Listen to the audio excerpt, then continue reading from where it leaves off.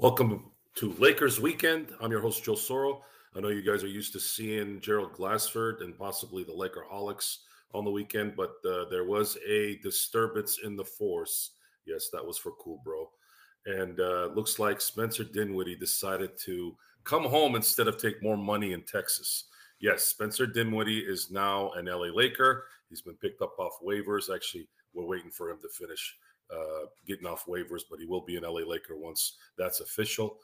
And we're gonna go into a little bit more detail on this here in the next hour to see if this is a good fit. As of right now, the Lakers are in a situation where they're probably not going to get Jared Vanderbilt back, so this move tends to make sense from a depth standpoint. Gabe Vincent is still out. Some of us feel, and myself included, that we're not going to probably see a value there, even if he were to come back. So this move it's worth the shot. Obviously, I mean, what do you got to lose by bringing in Spencer? It's someone who wants to play for the Lakers. It's someone who's in the past played well. Unfortunately, when looking at his performance here this year, hasn't been very good. I think we are kind of mesmerized by the name a little bit and the enthusiasm that he does want to be here. But we're going to see, though, if his play will improve around a better cast. And I say a better cast as in LeBron James and AD. So, if you guys have any questions, if you guys are popping in here, I can see that some of you guys are coming in here. Go ahead and give me any of your questions, and we'll do our best to kind of answer them. In the meantime, I'm going to try to go over some of the scenarios that the Lakers can set up here to make this make sense. What kind of lineups Darvin Ham could put together that would make sense. I think what this does is, and again, it's going to be difficult it's going to be difficult until we see his performance with this team. Based off what we've seen this year, it's not been good. He hasn't particularly been shooting well from the field. I think he's around 41%. Three-point shooting is 32%. So he's coming in. He's averaging just a little under 13 points a game. If you look at it from the standpoint of, is he better than certain guys? Thanks a lot, G. If he's better than certain guys on the roster that are getting a lot of minutes, that's going to be probably the question I want answered. Is he better than certain role players that have been getting minutes? So we can look at someone like Max Christie. We can look at someone like Taurean Prince. Those are the mainstays in terms of players who have been maligned and supported during the year. And how are those players going to really be effective when it's prime time, which is come playoff time? Can Spencer Dinwiddie play better than those guys, and then obviously give the Lakers a chance here towards the end of the season? That's that question. Based off certain stats, let's use Taurean Prince as the first one. Based off the stats, no. Spencer has not been shooting well. It's just what it is, guys. He's played 48 games this year. He's not shooting well at all. Now, that could be for the fact that the Brooklyn Nets don't have much advanced talent. They don't really have a superstar there. Ben Simmons plays as much basketball as I do during the year. And you're kind of stuck in that, like, well, how do we gauge this? Was he enthusiastic playing there? Was he getting double teamed all the time? I haven't been watching a lot of Brooklyn Net basketball, but we are going to have to see how he performs around real talent. Again, I know our talent is somewhat suspect, but we still do have AD and LeBron, and we can't deny that those guys are great still. So as far as the three-guard lineup, I did hear that yesterday, actually. Somebody had mentioned it. So, Kurt, three-guard lineup. Do you consider Spencer Dinwiddie a guard? I look at him more as a small forward in this day and age. That might be me. Tell me if I'm wrong. They call him a point guard by name, but is he really a point guard? Is he more of a point forward? I feel like he's more of a point forward. That's kind of the game that I see when he's playing. And if that's the case, then we're going to have to see how he does at the 3 spot while having Russell and Austin at the 1 and 2. Now you could move Austin to 3 and put Russell at the 2 and then Dinwiddie at 1. It is interchangeable. Again, it's the NBA in 2024. It really is a positionless league now. But where that makes where the positions matter is who's going to guard who. Can Spencer Dinwiddie play better defense than Austin and Russell? That's going to be the question. That's what I'm going to be looking at. If he does, then he will have value. Even if the shooting isn't good, you at least, I guess, have one more guy that can maybe play some defense. And he does, in my opinion, shoot better than Vanderbilt. And if that's the case, then you got a player that you at least can play a little bit of defense and play a little bit better offense than Vando. He's not going to be as good as Vando on defense, but he is probably going to be a better scorer than Vando. So there's that kind of balance that you look at when you go from there. No, I don't think JE. I think he's still going to use Prince. I think we're going to see less Max Christie, if I'm correct on that. Every coach in any team has their favorite player. And Taurean Prince seems to be Darvin Ham's favorite player. The thing is, though, is I think we've been a little harsh on Taurean Prince. And listen to me for a second. Look, he is what he is. And while he's not making the league minimum, he is a minimum league player. But he's given you good stuff for what he gets paid and what he's supposed to do. You'll probably see less of him as the playoffs start their situation. And what we want now is, in terms of the Lakers, is we want to hopefully preserve LeBron as much as we can, and Spencer will at least help in the ball handling department for sure. That's something that I think is important to look at, and it's about preservation at this point. We saw LeBron kind of run out of gas in Denver. I just mentioned this on one of our posts from one of our videos for the post-game interview on Denver a couple nights ago. That's becoming a problem. The Lakers need to figure out a way to make sure that they still win. They got to have enough talent on this team and enough of a system to where they can make up ground while AD isn't playing and LeBron isn't playing. And the Boston game gave us a little hope.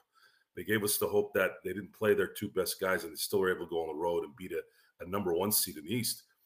So as this thing goes, and we've been very critical of the Lakers, I still don't think they're going to win the championship, but we're still watching. Still going to watch and still hope that we're wrong. But this step, we're going to have to wait and see. I know our guy Stone doesn't like the move because he just feels that Spence doesn't have what it takes to do what needs to get done. But it's a no-lose situation. If he comes in, he does something great, it was a great pickup. If he doesn't do anything, hey, what was it to hurt? We tried to add some depth in an area where we did lose some depth in that we don't have a backup point guard in Gabe Vincent, and then of course we lose Jared Vanderbilt. Now it's not official that Jared Vanderbilt is gone for the year, but it's very likely. They're keeping it hush hush. Usually when you hear stories right out the gate that there might be a problem for next year, that means it's likely, and this is my assessment on this, is that he's probably got some form of a break on his foot, and it's in a very, very critical area, and you can't risk a career-ending injury there. So that's why they probably have to keep him out. Yeah, Dinwiddie. See, and that's funny you say that, Jay. We have a lot of sixth men. And we had talked about this a few years ago. I think it was 2022 when the Lakers didn't make the playoffs. The Lakers seem to have had an issue with starters. They have a lot of sixth men. Like, my initial focus on, let's say, Austin Reeves was his game just screamed sixth man of the year.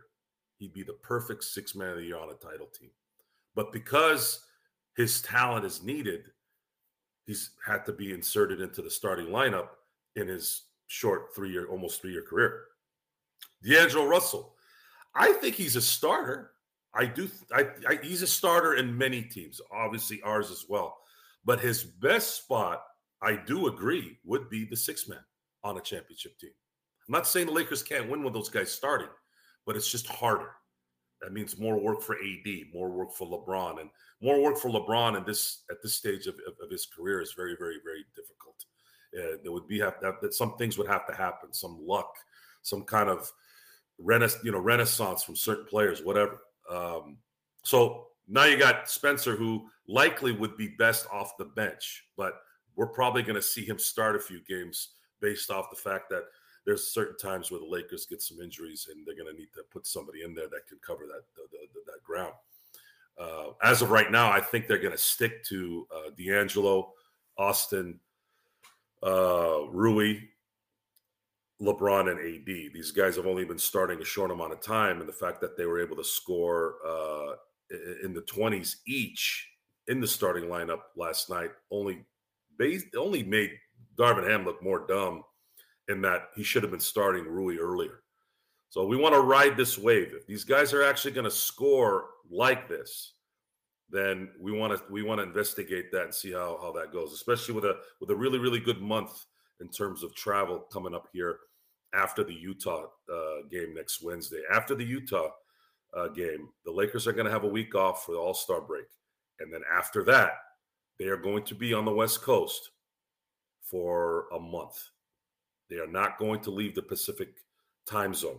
So in terms of wear and tear at a crucial time during the season, which is February, that's the dog day month of the basketball season, I think that's a blessing in that they can make up some ground here in February and beginning of March to try and see if you can muster up some kind of lead that would guide you into the top six. I'm looking at the top six. They got to get either a 5 or a 6. They're not going to get a 4. They're too far back there.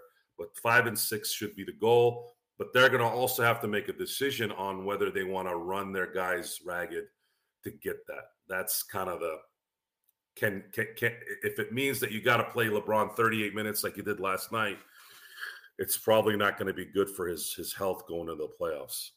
So that's kind of where we're going with that. He's been better than Can and Christie. You know what, Lofton? Again, I haven't seen a lot of Brooklyn Nets basketball.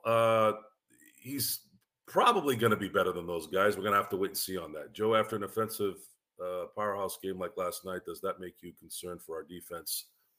You know what they might have done last night is they might have just said, screw it. Let's just run these guys out the gym. It really looked like that because how many wide open layups were they giving Zion Williamson last night? The whole time we were talking about it, we're going like, why don't you guys just guide this guy to the right? You keep giving him a lane to get his easy left-handed layup. Move him to the right. Just adjust. But I don't know. We don't know if Darvin Ham actually teaches anything during the week. We really don't. And if we had to take a guess, the answer is no. He doesn't teach anything. Jay, Chris Paul being bought out. There's no word of him being bought out right now. So I don't know what the situation with that is. I actually was saying that I wouldn't mind having Chris Paul as a buyout option just because you get another ball handler, another veteran, someone who's been there before. And if you can give him 10, 12 minutes, what's it to hurt? Plus, he's boys with LeBron, so you know the relationship there would work. So I don't see any hurt with bringing him on if you can get a good 10 minutes to 12 minutes from him. This is Raphael from NBADraftJunkies.com, and you are listening to the Lakers Fast Break. Check out what's been going on with the Pop Culture Cosmos Show and the PCC Multiverse. I don't feel like that people have done that as much, especially with this international release. You can get out there right now.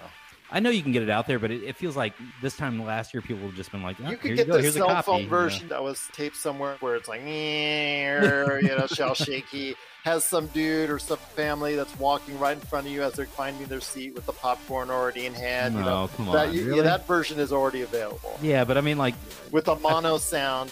There you go. Oh god, yeah, that's the worst part. You only get sound in the left ear, not the right ear. Something like that. You can find that version already if you really want it. That's the Pop Culture Cosmos Show. And the PCC Multiverse. Catch our shows on Worldwide Radio 7 days a week and wherever you get your podcasts. Yeah, Lofton, LeBron is playing a lot of minutes, and that's probably the main concern for Darvin Ham, and this is where I'll give him a little leeway. I think he was really trying to keep that at bay, but it's just been impossible. The Lakers just don't have enough talent that can cover LeBron not playing. That's the problem. You just don't have it. So they have to play this give and take until they get this regular season thing going, and then at that point, get into the playoffs, and you're in a series now where you know where you're going to be, you know who you're playing, and you're never going to play another back-to-back game as well. That's as positive I can get on the whole Darvin Ham decision-making process. There may be something there where we have to be fair about. We have to be fair to him that he is trying to preserve as best he can, but it's just been very, very difficult. Now, the good thing about last night, we talked about this in the postgame, was the fact that AD only played 29 minutes and the Lakers were able to still play as well as they did. That's encouraging, which again but LeBron played 38 minutes, so only show who's the MVP, right, of the team. It just always seems like as long as LeBron's on the court, things usually kind of tend to go well. Lakers play better when D'Lo runs the offense. It's probably why it did still run well. D'Lo coming in and turning into Steph Curry. What was it in the second quarter? That takes a lot of burden off everyone, especially LeBron. The burden of not having to guide the offense, the burden of him not having to make ill-advised three-point shots when the offense breaks down, the burden of just overall thinking. Again, this is a mental game a lot of times, folks. LeBron looks physically healthy relative to his age and where the season is at this point. And anything you can do to continue to not allow him to handle the grunt work, which is bringing the ball up and playing defense, because if he doesn't, they're going to score every time. All these things, it's going to help in preserving him towards the end of the year. So Spencer is another ball handling guard, or I look at him as a point forward. And if we can just get that out of Spencer and a couple of shots here and there and a good 15, 20 minutes, then there's a positive here. There's a definite positive. You get less minutes of the guys that we know that won't be what we need them to be. And that's kind of how that'll play out.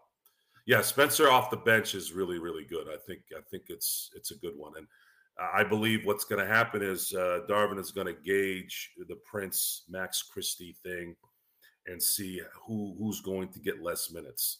If Spencer starts hitting shots unlike he has this year, then I'm thinking that he's going to have to make a decision on probably not playing Christie as much. Christie's actually, I trust Christie shooting a little bit better. Well, I don't trust Christie over Taurean Prince, but I do like Christie's defense better than I like Taurean Prince's. So he's going to have to figure out the matchups on that, who they're playing, who's more vertical, who's more able to get to the basket off the dribble. These are all little things that they're going to have to see, or Darvin's going to have to analyze and figure out where to put those pieces. And if he can't do that, we're going to have a problem. Reeves off the bench is better. I think they're going to ride this starting lineup, JE. Ideally, we would want Reeves as the sixth man. We said it a couple of years ago. He would be the perfect sixth man on a title team. But as of right now, we don't have that luxury. The Lakers do not have that luxury. Spencer Dinwiddie is likely going to be coming off the bench. He might be the 7th guy coming off the bench. Could be 6 if he starts shooting better. But Reeves, D'Angelo, Rui, AD, and LeBron are if none of them get injured the rest of the way, you're very likely to see that starting lineup finish the season. You're very likely to see that lineup to finish the rest of the season. Now, LeBron and AD are going to sit at some point here in the last few months to rest or whatever. So, however he ends up setting up the lineups there, I would say, let's say if AD sits, you're probably going to see Jackson Hayes start in his place. If LeBron sits, there's a possibility that you might see Rui in LeBron's spot and maybe start Spencer, or he might make us all happy and start Taurean Prince. So it's just not there's a lot of working parts here. A lot of times, and I've said this for years, when you have too much talent, it's difficult to manage. When you don't have enough talent to where certain players are like bona fide, like this guy is a 3, this guy is a starting 2, that's a problem too. So you look at D'Angelo, you look at Taurean, you look at D'Angelo and Reeves. Those guys are, they're good. Then you got the drop off and Prince, Max Christie, those guys. It's hard to kind of decide, well, who do we play and who does this? You gotta figure out the matchups, because almost everyone that's on this team other than AD is one-dimensional, including LeBron. LeBron can play defense, but he has to be cautious, because if he plays too much defense, he runs out of gas towards the end of the game. And that seems to always happen against teams like Denver. Denver knows how to run him out of the gym. He's aged, and it's hard to beat guys like Jamal Murray, Michael Porter Jr., and freak athletes like Aaron Gordon, when you're just not there physically. Those guys can wear you out during a 48-minute game, and that collapse at the end had more to do with the fact that they ran out of gas again against Denver. And it's only going to get worse if they play in Denver, where the air is thin. So in the future, we're going to see if there's a fix to that. I don't know at this point if there is, but we'll find out here shortly. Rui, Prince, D'Lo, LeBron, AD, Spence. Zadrin, welcome, by the way. I haven't seen you before, but welcome. Please like and subscribe to the show. This was an impromptu, and we do this whenever there's a transaction that comes out of nowhere. We do these shows every now and then. There hasn't been a lot of activity, obviously, because of the trade deadline snooze fest, which I'm not angry about. I think the Lakers tried to make something work. There wasn't anything out there, and we sort of talked about that for weeks, that there wasn't anything out there. Welcome, Liquid Swords. Thank you very much. You're right. They do match up well with OKC, and the reason why they do is because OKC is still relatively young. They're a very young team. Young teams in the NBA are rarely going to scare teams, especially towards the playoffs. And with Shai Gilgeous being an MVP candidate, Chet Holmgren is really technically a rookie. You've got Josh Giddey, and you got those guys kind of in and around that team. They're playing well because they're talented and they're young, but I am not afraid of OKC. I might be putting my foot in my mouth there, but I'm not. I think it would be nice to, if the Lakers had a choice, let's say if they make a 5 seed, let's just say they really run it well the next few months here, and they get a 5 seed. The best scenario for me is if they can get the Clippers at the 4 seed and they're at the 5, then the Lakers play all their home games at home. Yes, I know the Clippers are playing well. Yes, I know they have a certain setup now. Kawhi's playing well. But I got to see Kawhi make it to the playoffs without being injured. He has not been able to do that.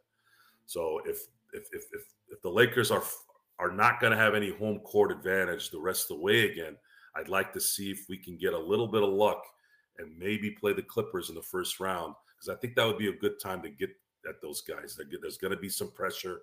They know they're in LA. The Lakers don't have to worry about traveling for any of the games. They can stay in their locker room. I think it's a good setup. It's a good start. And if they lose to the Clippers, then they were never meant to win anyways. So I'm not gonna go cry in my pillow because the Clippers beat the Lakers in the first round this year. When, at the end of the day, you look at the rafters and you see what you see. It's just what it is. At some point in our lives,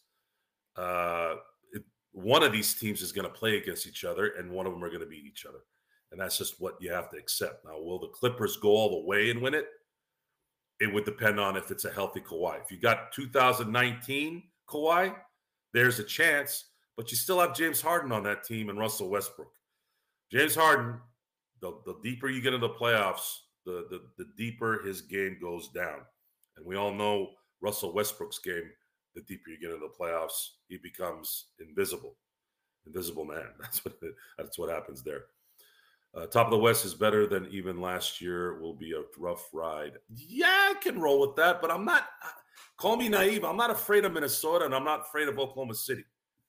The Clippers a little bit because they play up against the Lakers, and if there's a healthy Kawhi and Paul George, sure. The only team that's a problem for the Lakers right now is Denver. It's Denver. Ideally, if the Lakers were to get lucky in this run, someone taking out Denver in the second round, if let's say they were to meet, let's say the playoffs play out like this. Let's say Denver is the 1 seed, and I'm sorry. Let's say Denver is the 2 seed, and Minnesota is the 1 seed. The Lakers, by this scenario topic here, let's say the Lakers get the 5th seed and play the Clippers as the 4th seed. Let's say they beat the Clippers. And then Minnesota wins their matchup. And then now the Lakers are playing Minnesota in the second round. And then Denver is playing Oklahoma City. If that happens, then maybe they get lucky. Maybe we get lucky and they play the winner of the OKC Denver game and series, and then Denver loses to OKC. I'm just throwing that out there. Now you avoid that. Now you're playing OKC in the Western Conference Finals. Now things get very interesting. Now the confidence is skyrocketing. So if something like that played out, it could be something, and that's kind of what we're waiting to see. Again, thank you for coming in on here, Jamie. I wasn't expecting you to come, but I hope you're enjoying your coffee this morning. We have a pretty big crowd here. We anticipated that people would be interested in hearing the news here and a little bit of commentary on Spencer Dinwiddie coming to LA. What's your assessment? We talked a little bit about it last night, and Stone Hansen, being the realist that he is, it really bothers a lot of people, and we're real too. But he wasn't too happy about this acquisition. What do you think? I mean, I think I don't see how it's a net negative. I don't see it as like, a season altering event, right? Like it's a guy who is bounced from team to team for the last 5-6 years, right? Can start, can come off the bench. I guess my one hope or concern, or hope and concern, is that I hope that we didn't promise him any kind of role. I hope we learned the mistake from the Andre Drummond buyout, free agent, whatever, waiving signing he was, where he came right into the starting lineup, and it kind of just upset the apple cart a little too much. And guys who had defined roles suddenly didn't have defined roles, and then they tried to pigeonhole them into other roles, and it just didn't work. So I think if you kind of leave most of the team's roles behind, I think that's alone, rather. I think that's kind of, somebody's going to have to sacrifice minutes. My hope would be Taurean Prince. My fear is it's going to be a combination of Reeves, D'Lo, and Hachimura.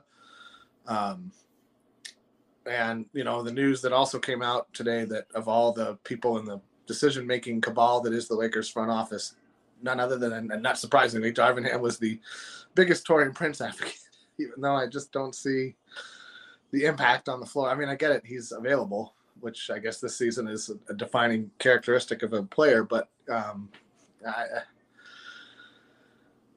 sometimes I just feel like he lets his emotions guide the way, and you need to be a little bit more Stone Hansen in these moments. You need to be a little bit more cool, a little bit more analytical, and just not. I mean, when he says it's not a popularity contest, yeah, don't make it one. And he makes it one.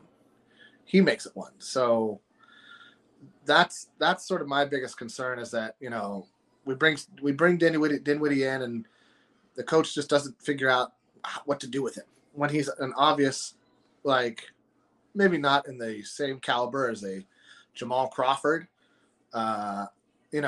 was like a microwave score that you can put in and hope to get like 15, 20 points. Bam. Like, not penciled in. Mark that one down in ink. I think he's more of like a 10, 15 point guy with maybe a little bit more playmaking. But I mean, if anything, this is good. Gabe Vincent not coming back at all insurance, I think. And I don't expect Vincent to come back this season. And I'm not sure what he'll look like when he gets back. And so if Dinwiddie can fit well into like a backup guard role of some kind, where he, scores 10, 15 points a game, dishes out, 3, 4, 5 assists, maybe, higher.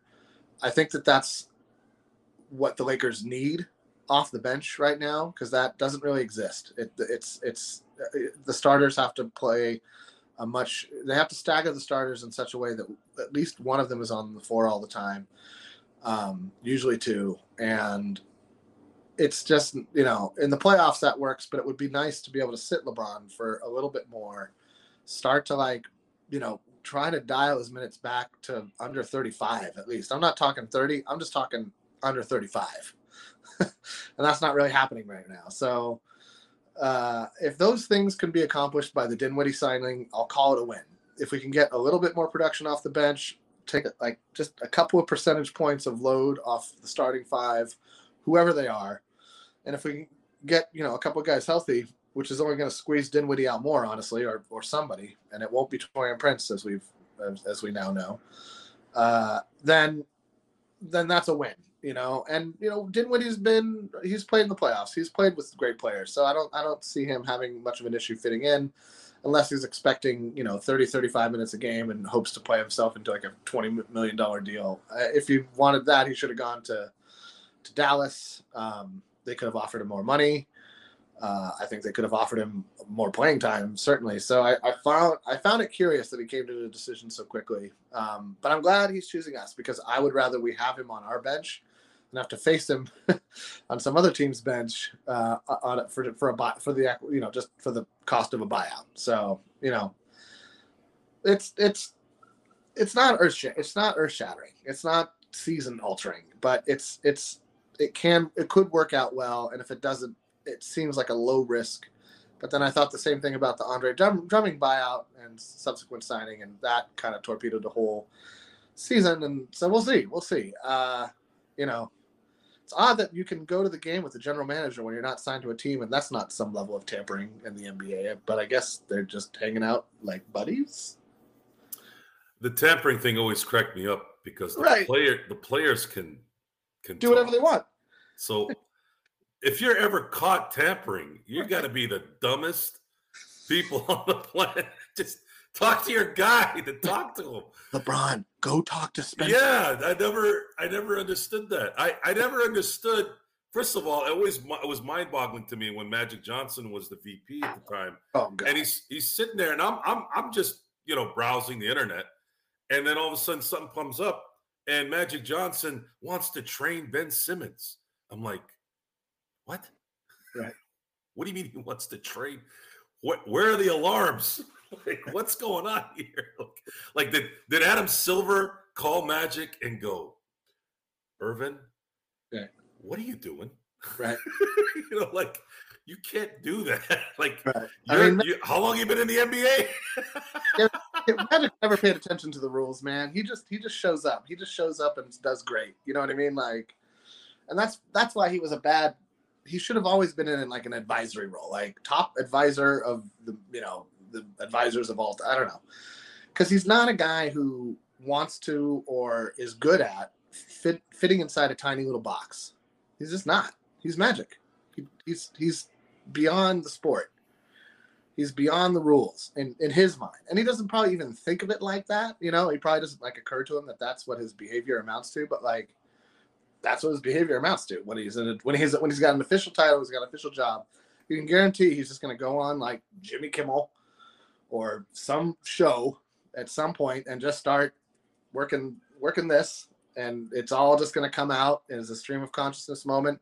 And then later somebody will be like, bro, and they'd be like, oh yeah, my bad. Now, we're going to talk more about this here in the next few days, but I was wrong. I thought he was going to take the Dallas deal. Me too. More money. More money. Twice as much. More money by a considerable amount. It's and the not a fact that, yeah. Now, if Dallas was a bottom dweller, let's say they were a 12, 13 seed, I would have said for sure LA. But I thought, hey, he goes to Dallas, gives them a little bit of help. Now they kind of go up a little bit in the standings. They're ahead of the Lakers already. That would make sense. But apparently he feels coming back home and playing in LA might be a better situation for him. I mean, the only thing I can think of, and he has chemistry with Luka. Like, he's been a Maverick with Luka before. So it's not like there's more familiarity there. So the only thing I could think of is that maybe he didn't enjoy his time in Dallas. It's interesting you say that, because I was just thinking that. So Dallas came out with an issue a few years ago where to put it subtly, there was a working environment that was uncomfortable, right? Right. And I always wondered, like, this is supposed to be Mark Cuban, Mr. I'm cool and I'm this guy and I'm all about it and all this crap. And I always saw through that. And I'm not saying Mark Cuban is a bad guy. No. He's just full of something that I never really liked. It's like this fake, he's a dork trying to be cool. It's kind of like Kenny Smith. Kenny Smith is the biggest dork that's always trying to be cool. And for me, I'd rather you be a dork. Yeah. Than try to act like you're cool when you're not. Right. So Mark Cuban always had that aura about him being a massive dork who tried to be cool, and he wasn't. He's never been cool to me. I never looked at Mark Cuban and said, dude, this guy is, oh man, he just doesn't have it. And it's not his fault. You know what it is. He was born with it. No. So then you get to why is this team, why does it seem like no one wants to go to Dallas? I thought this was, hey, we get TVs in our locker rooms and we get this and we get that. And of course they were using Dirk Nowitzki as a kind of a barometer to them. Like, Dirk Nowitzki, by the way, is the nicest man on the planet. Right.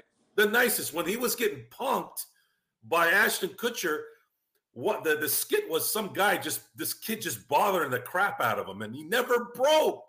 He never broke. That's the true guy. He didn't know he was on TV. He was being nice. So Dirk Nowitzki doesn't count, folks. Mark Cuban let a soon-to-be coming into his prime Steve Nash, okay? He had a championship team in 11, and he broke it up. I don't know necessarily. And again, the Dallas Mavericks were terrible before Mark Cuban. I get it. And he brought them to relevance.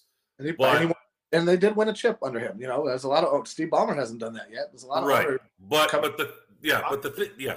the thing is, there's this thing with Dallas that this fallacy. This is the part of the show that we try to make sense of. We keep hearing things about certain players and certain teams and certain people, and I'm going, where do you get that assessment? Why? How does that come about? Did you hear it online?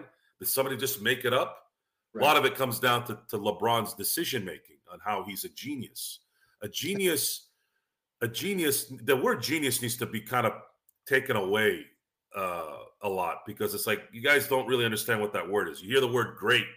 You either hear the word he should be a Hall of Famer. Okay, if he should be a Hall of Famer, why is there even an argument? Why are we replaying a flagrant foul? It's not obvious, right? Why are we replaying a flagrant foul? So, going back to the topic at hand, I've heard Dinwiddie is finished. No. And then, of course, you have another side that says this is a great pickup. He's a $20 million player you're getting for $1 million. That's true. They're both true in some degree. Will it matter now? Will his enthusiasm go up, knowing that he's not dying in Brooklyn, having to deal with that monstrosity, Ben Simmons on the bench, out, on the bench, out, all that crap, right? LeBron has his own kind of aura, but LeBron is always there. He's always playing. He's always about winning, right? You got AD, who's one of the best superstars in terms of personalities, in my opinion, because he doesn't ruffle anybody's feathers. And some people look at that as a bad thing, right? They're like, oh, well, he's not demonstrative enough. Well, what do you want? You want him to be a prick? Right. And then we're gonna get on him for being a prick. Right. Okay? Yeah. Why? For me, you LeBron takes care of that part. Let AD be AD. I don't want to mess with AD, especially considering to me, he's the defensive player of the year. He's going to be in the top 5 I would put him in the top 5 of the MVP vote if I could vote, because that's what he's been. If he's not there, this team is probably 12 games under 500. That's what an MVP does. That's what his defense does. Yeah. Just his defense. Yes. Just defense. And Tyrone, I think there might be some truth to that. It's not, you don't want to ever hear somebody say you quit. It's I don't know if it's the word quit. It's just, where's your enthusiasm? The enthusiasm wasn't there. I want to say something about that. When you have guys like Kyrie, KD, James Harden, now Spencer Dinwiddie, when you have players who are actively trying to leave a situation, I don't know that you can start to keep saying that they're quitting on the team. I think there is something inherently broken within the Nets basketball hierarchy. I don't know if it's the front office, the ownership, the coaches, all of it. If there's some sort of Indian burial ground under the Barclays Center, whatever it is, when great players consistently leave your team, you really ought to start to re-examine your internal workings and what it is that isn't working. So that, you're in Brooklyn. Your team is one of the greatest cities on the planet, and nobody wants to go there. That is not the NBA norm. There's something wrong with the Brooklyn Nets, and it's not investigated or talked enough about. And it's too often that it's like, oh, Harden asked out. Yes, Harden is a flim-flam of a player. He's, whichever way the wind blows. But Kevin Durant's not like that. He's chasing legacy. You're telling me that winning a championship in the city of New York for a franchise that has never won a champion, like, come on. That something doesn't add up here. So there is something broken within the Brooklyn Net franchise. And I don't look at it as yes, the players are saying, like, I want out of here, but I don't look at it as them quitting. Like, there's something wrong there. I don't know what it is. I'm not privy to this information, but it just, from the outside looking in, that's what I see at this point. When 4 players who could be on a starting team, could form a starting lineup, basically, of an NBA team, if you put a center in there, all want to leave, there's something going on inside that ain't working. And whether it's they're coddling Ben Simmons and everybody else is, second on the totem pole, even though they show up to work and play hard and work hard every single day, harder than I don't know what his deal is, but like, he's going to end up playing like 20 games again this season. Like, that's terrible. So why would you coddle a guy like that? That's cuttable. That's you would waive him if he wasn't getting paid so much. So there's something broken on the Brooklyn Nets. I'm just going to leave it there. That's my 2 bits on that. Yeah, they were. So I think what happened with Brooklyn, and I don't want this to be about the Brooklyn thing, but it's going to coincide with the Dinwiddie thing right now as well. Brooklyn was trying to get at it once they finally got out of that. Okay, we butchered the Paul Pierce, Kevin Garnett situation. We've got new ownership here. Let's start getting into building this thing a little bit. Yeah. And they did. They had an all-star in D'Angelo Russell in 2018. They were a fun team. This is what people in Brooklyn were talking about. They're like, man, this is a really fun team. They were a 6 seed the following year, won 42 games. They were on the come up. Then all of a sudden, there was some noise coming out of Golden State that Durant might want to come play in New York. And the Knicks weren't really the one he wanted to play for. And that rumor started building. And then, of course, there's the rumor of, is Kyrie going to want to come home and play with Durant? So then now here comes the star power, your whole mindset in trying to build the team the right way. And I put my little bunny ears again, guys, for the people listening on audio. Ooh. We can outdo the Knicks. First of all, the Nets could win 3, 4, 5 championships. They're not going to ever outdo the Knicks. The Knicks are too embedded. They're too embedded in the culture of the NBA. I'm sorry. They play in the city of New York. Yeah, they play in the most popular arena since the Colosseum in Rome. In some cases, they're probably better, and it's just not going to happen. They would have been better staying in Jersey if they wanted their own identity. There is a difference between Jersey and New York, folks. Yes, they're close, but so is Philly. Okay, no one mixes. Matter of fact, I think Jersey's closer to Philly than they are in New York in a lot of ways. So there's a difference, and if Calipari had just listened to his inner self. I know. If he just had listened to his inner self. I mean, we're not disappointed. We're happy, right, Jamie? Laker Nation's happy. But Calipari knew. If there's one thing Calipari knows is talent, okay? And he knows talent way before anybody else does. That's why he's been so good at what he does. The only issue with him is he's a whack job after that.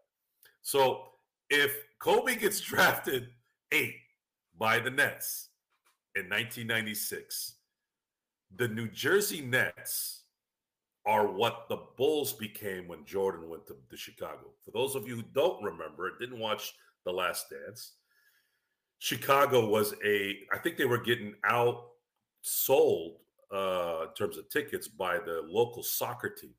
Yeah. Right?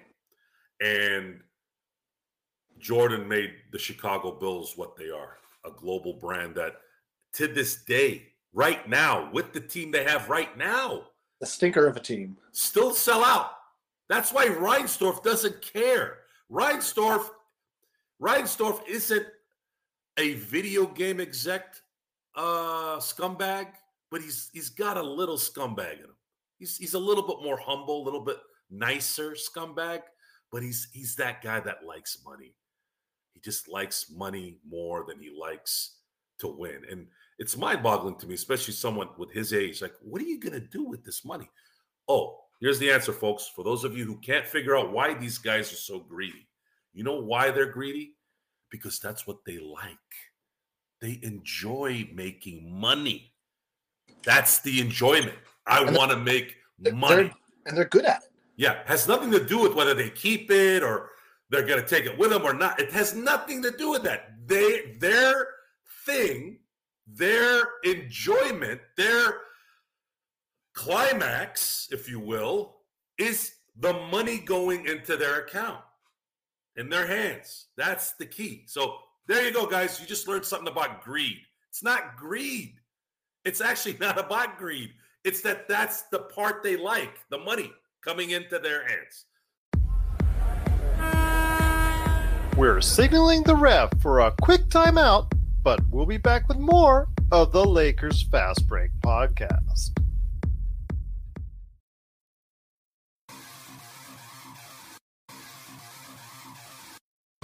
Needing an edge for your fantasy football team?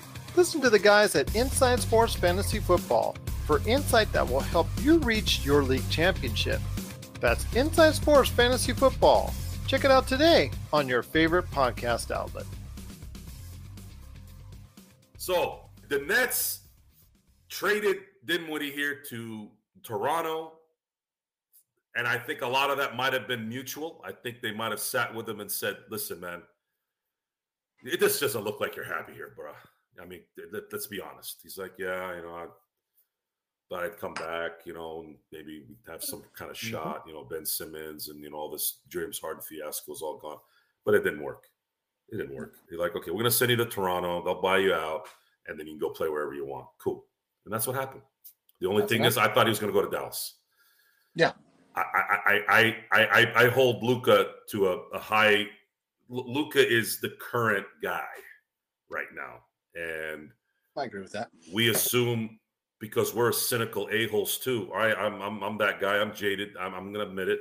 I thought, hey, you're telling me this guy's going to pick the Lakers over Luka in his prime, being able to get him the ball wherever he wants, and you make more money in Texas? Shit.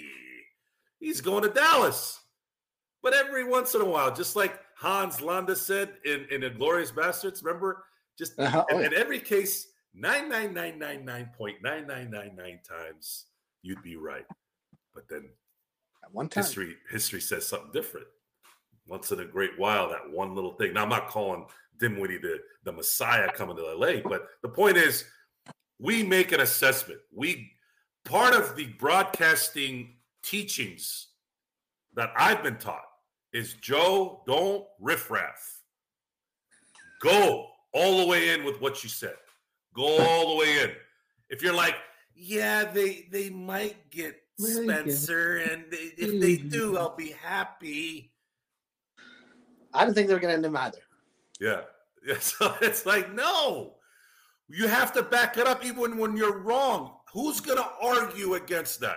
Hey, guys, I'm wrong, but you're telling me playing for more money in Dallas with the better player that can get you what you need in your position? You're telling me the logic there doesn't make sense? So that's the cushion you get. If I had just said, oh, he's going to Dallas. Well, why is he going to Dallas? I don't know. He's going to Dallas. That's what I think. No, well, that doesn't make any sense, Joe. You got to tell me there's why. 3 viable reasons why he should have gone to Dallas, right? Like, A, more money. B, has played with Luka, has chemistry. They've won together. C, probably has a bit larger and defined role in Dallas. And you can even argue D, that if it's a great fit and it's working, Dallas can offer him 120% on the contract they could have given him this season, which is over twice what the Lakers are going to pay him. And so there's more money in the future too. So he really has to want to come to LA. So we built this up. We built this up for this question right now, folks. And I'm glad it came to right now because we have 90 viewers watching. Thank you for watching. For those of you who are here and new, I can subscribe. Press like, subscribe. Believe me, the show gets better the more you watch it. True. And the question now is, going back, I'm still the cynic. Like, what happened in this deal? What did Rob promise Spencer for taking less money? Is he promising him a shot at maybe coming back as a Laker on a extended contract next year? Can only pay him 100% more than what we're paying him. I mean, what was the incentive? Was it really about the childhood, thing? I mean, I remember this scenario, not as a buyout situation, but I remember Kendall Gill in 2002. Kendall Gill was all but, and this is again more of evidence on why the assessment was made the way it was. Yeah, I remember that distinctively. Kendall Gill was all but a Laker. And at that time, the mid-level exception was $2.5 million, 2002. He was all but a Laker. Oh, he's coming, folks. Oh, yeah, he's coming. Hey, here comes Kendall Gill. And the cool thing about Kendall Gill is he looked like a Laker. Like, he looked like a god. Like, his physique and the look. And he had a really good game, right? Good enough to play as a role player on that team. Yep. Then all of a sudden, last second, oh, he's staying in New Jersey. They're giving him $7 million, and they interviewed him after, and they're like, "Guys, come on, you know why I went back to New Jersey? It's $2.5 million. So you gotta go with where that makes sense, right? So this isn't coming from anything other than what we've logic and what we've seen.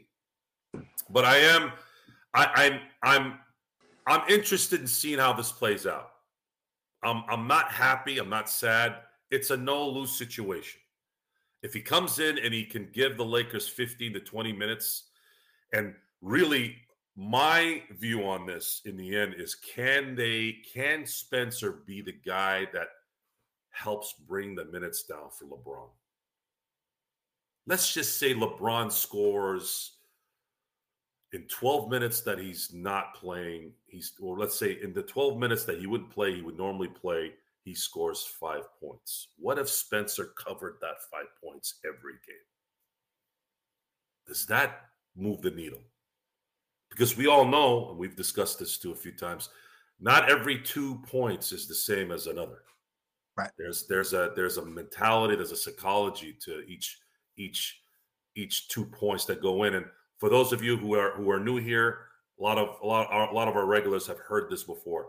When Shaq would dunk on Davis, Sabonis, and I don't know, Jermaine O'Neal all at the same time in the early 2000s, it was 2 points on the board.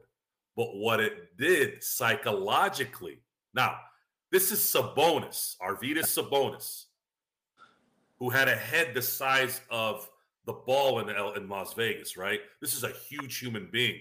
Then you have Dale Davis, who anywhere on the planet, if Dale Davis walks into a room, he's going to dominate, except where Shaq is, right? And then you have Jermaine O'Neal, who's coming into his own at that point. And he made them look like they were bowling pins. Little boys. Right? That's not 2 points. That's 6 points. Yep. 2 off each. So, psychologically. So now, here's my question. Here's the question I have. You don't have to answer it, but this is the question I'm going to have for the games. Can Spencer Dinwiddie cover LeBron for 12 minutes a game? Or 10 minutes. Let's say 10 minutes. Let's say 10 minutes. Because LeBron's been playing a lot of games in the high 30s. And we need him to play in the high 20s. Can he help in that department? That's going to be my question right now. Can he help? Can he help limit those minutes and at least cover LeBron in those 10 minutes each game? That's my question. I think he can. Well, then his value is going to be even bigger than what it is now by far. A low cost, important player on the team that came in at the last minute. At 30, with not too heinous of an injury history, Dinwiddie has the ability to play himself into one more $10 to $15 million deal, maybe even 20 if he goes off, right? If he kills it in the playoffs, solid out the rest of the season, doesn't, carp to the media about this, that, or the other thing, just shows up, goes to work, excels. I think you could see him pull down, not from the Lakers, unfortunately. Lakers are only going to be able to offer him like a $4 million contract, or they'd have to use their MLE or something like that. And that's weird NBA rules that I don't quite understand, where it's like, if you've discovered this hidden gem and he plays well, everybody else gets to pay him more and you don't. It's sort of weird to me, but them's the breaks. So if that happens, if he can dominate, and we're talking like LeBron, I think is right around 35 minutes, 35, 36 right now. If you can get him down to 33, 15 minutes a game of game time off the floor, 48-minute game, right?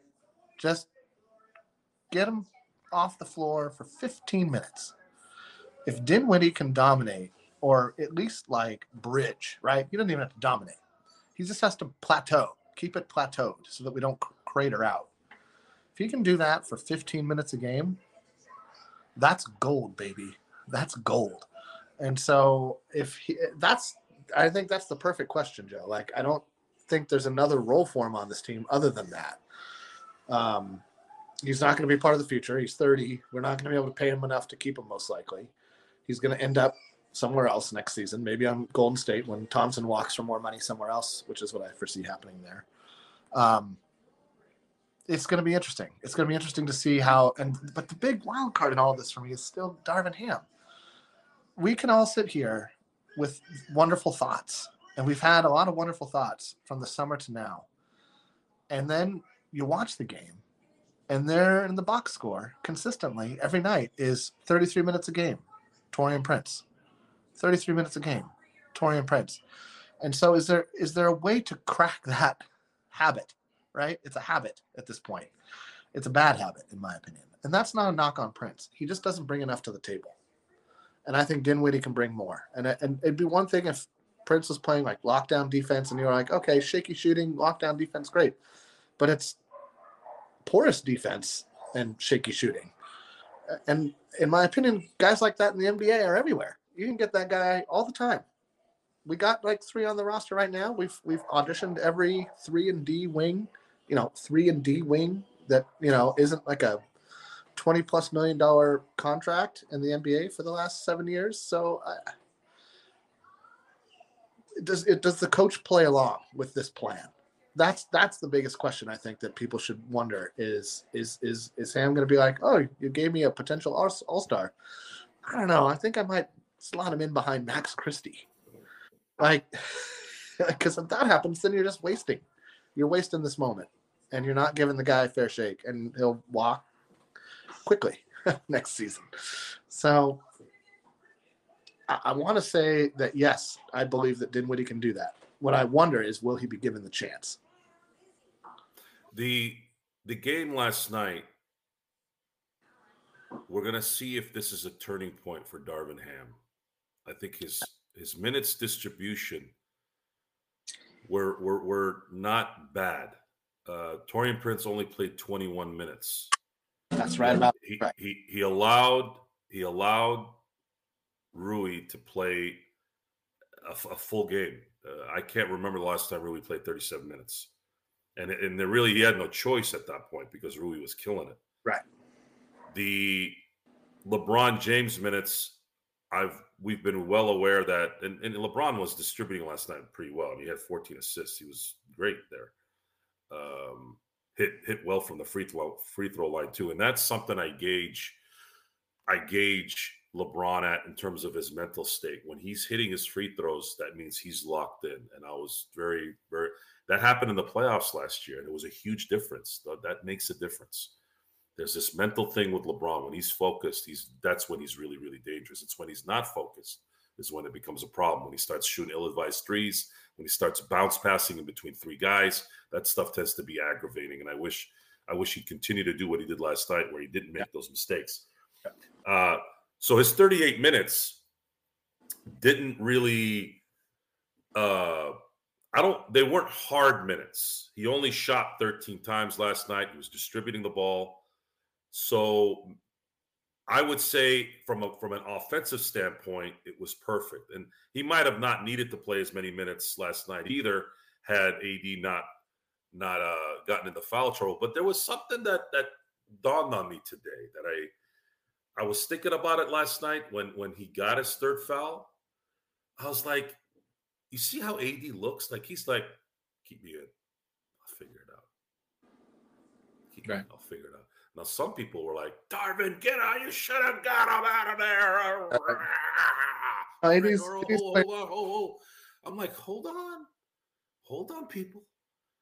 Sometimes great players call the shots. Yep. Okay. You think Darvin didn't want to take him out?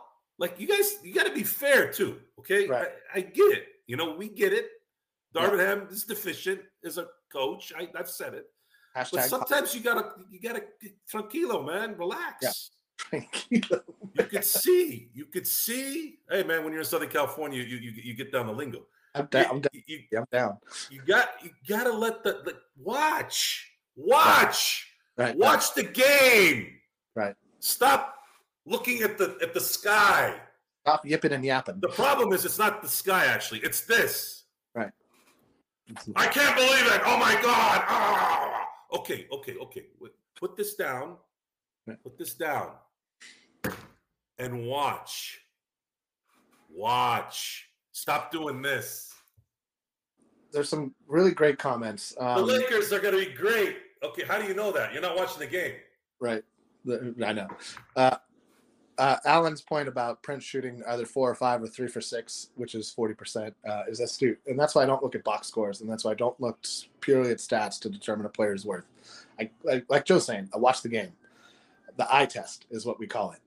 Do they pass the eye test? And for me, Prince is not once this season. I think it was Laker Tom in the summer who was like, or like early on was like, Taurean Prince is this year's Troy Brown Jr. And I couldn't have agreed more. It's not that they're bad. It's not that they're not trying. They just don't have it. They don't have it. And they don't have that thing that meshes in well with our team. Tyrone says he's disappointed in Christian Wood. Don't be. This is who he is. He's an empty calorie player. That's who he is. That's who he's always been. I don't care what you tell me his points per game on a terrible team in Houston was 4 years ago. He was on a terrible team. Somebody's got to shoot the ball. He's more than willing to shoot the ball. He's an empty calorie player, and has always been an empty. And for last one, J.E. just asked, is there a big man on the market we can buy or get? We'd have to waive somebody, because once we sign Dinwiddie, we're at the 15 roster maximum. And then we'll have to wait till, I want to say it's sometime after the All-Star game before the rosters expand. And by then, anybody good will be gone. So we'd have to waive somebody. Now, who that would be is hard to say. It would probably be Christian Wood at this point if you're getting a big man, because you can't waive Hayes. Hayes is playing too well right now. He's playing the best basketball I've ever seen him play in his life. And there's no way you waive Jackson Hayes in this moment. You have to waive Wood. You're not going to waive your first-round draft pick from last summer, even though it makes the most sense. And you're not going to waive Max Christie. So, because we need shooters and guards. And Christie was playing okay before he rolled his ankle the other night. So it would be Wood. So if we're getting a big guy, we're waiving Christian Wood. That's how that's got to work out. Or you pick up a Stanley Johnson or Wenyan Gabriel when the rosters expand, because nobody's picked them up this whole season, and there's a reason for that. Well, I'm hearing Robin Lopez is going to be released by the Kings. And Marcus Morris, I think, has already been released or will be as well. Right. I'm not sure who I would prefer. Probably Morris, I guess. I don't know. I would stick with the guy that's been there already. I'd stick with Christian Wood as much as, his game is kind of Yeah. I don't think Morris or Robin Lopez are gonna move the needle either way. I might as well stick with the guy that's been with you. This was enough. I think this is enough. I think you got someone who can somewhat replace Vando, because he's not coming back. If Gabe comes back and he's serviceable, cool. But we've already gotten past Gabe Vincent. We've already taken the knife to the jugular for the second time with an ex-Miami Heat player. Let's hope that Rob Pelinka never looks at the Miami Heat again, ever again. I don't care what they did in the playoffs. Do not sign. Do not sign anyone that Pat Riley doesn't want. That's right. New rule. And a trade is different. If you want to, if they were to go get Tyler Hero for a reasonable trade, or even Jimmy Neutron, a.k.a. Duncan Robinson, then that's a different story. But there's no the Lakers. The Lakers. Sorry, go ahead, Jamie. No, is that what you call him, or is that what everybody? No. This was Dwight Howard during the 2020 season. Jimmy Neutron. I think he called him Jimmy Neutron in the finals. That's dope. Good one. Because of his hair. Yeah. No, it's perfect. Yeah. Perfect. Yeah. Good. Dwight Howard. Good one. Yeah. Gary, you should be a little bit more positive, man. Come on. We're trying to be positive here. We're trying to listen. We got 27 games left, I think. 28, 27, something like that. Totally going against the green. We gotta make a push, or it's done. And we can get to the 6th seed if the basketball gods reward us for our good vibes. So, Joe, I gotta move on with my day, but I just wanted Thanks for being here again, Jamie. Jamie Sweet, folks, the Admiral Akbar of our ship. Thank you again, Jamie. Have a good day. We'll talk soon. Sounds good. Thank you, bud. There is the question ultimately, and this is what I wanted to get to here at the end of the show here, was is Spencer going to help preserve LeBron? Because while he doesn't have LeBron's game, it's a ball handling, decision making type game that if we can get an extra 10 minutes away from LeBron and still sustain leads, sustain the system the way it's supposed to play, if you can call it that, that would be his value. If he doesn't shoot well, if he's struggling on offense, but maybe still guiding the offense and doing as much as he can on defense, then that's going to be what we want to look at here. And a 20-8 finish. That's similar to what they did last year. I believe they finished 18-8 to finish the year last year, and it was very good. Problem is, I think if they get more than 6 losses, they're not going to get a 5th or 6th seed. They're probably going to end up getting stuck at 7, which means they're going to have to do the play-in again. If they want to probably save themselves from dealing with that, they're probably going to have to win 50 games, which is 22-6. They're going to have to go 22-6 the rest of the way. And I don't know, man. We're going to have to – we're going to be here for the ride. We'll be here for all, 28 games, God forbid anything happening to anybody. and we're going to find out here in the next couple of months, but it'll be fun. But wanted to thank everyone for joining us here on this impromptu Lakers weekend show with Spencer Dinwiddie now becoming a new LA Laker.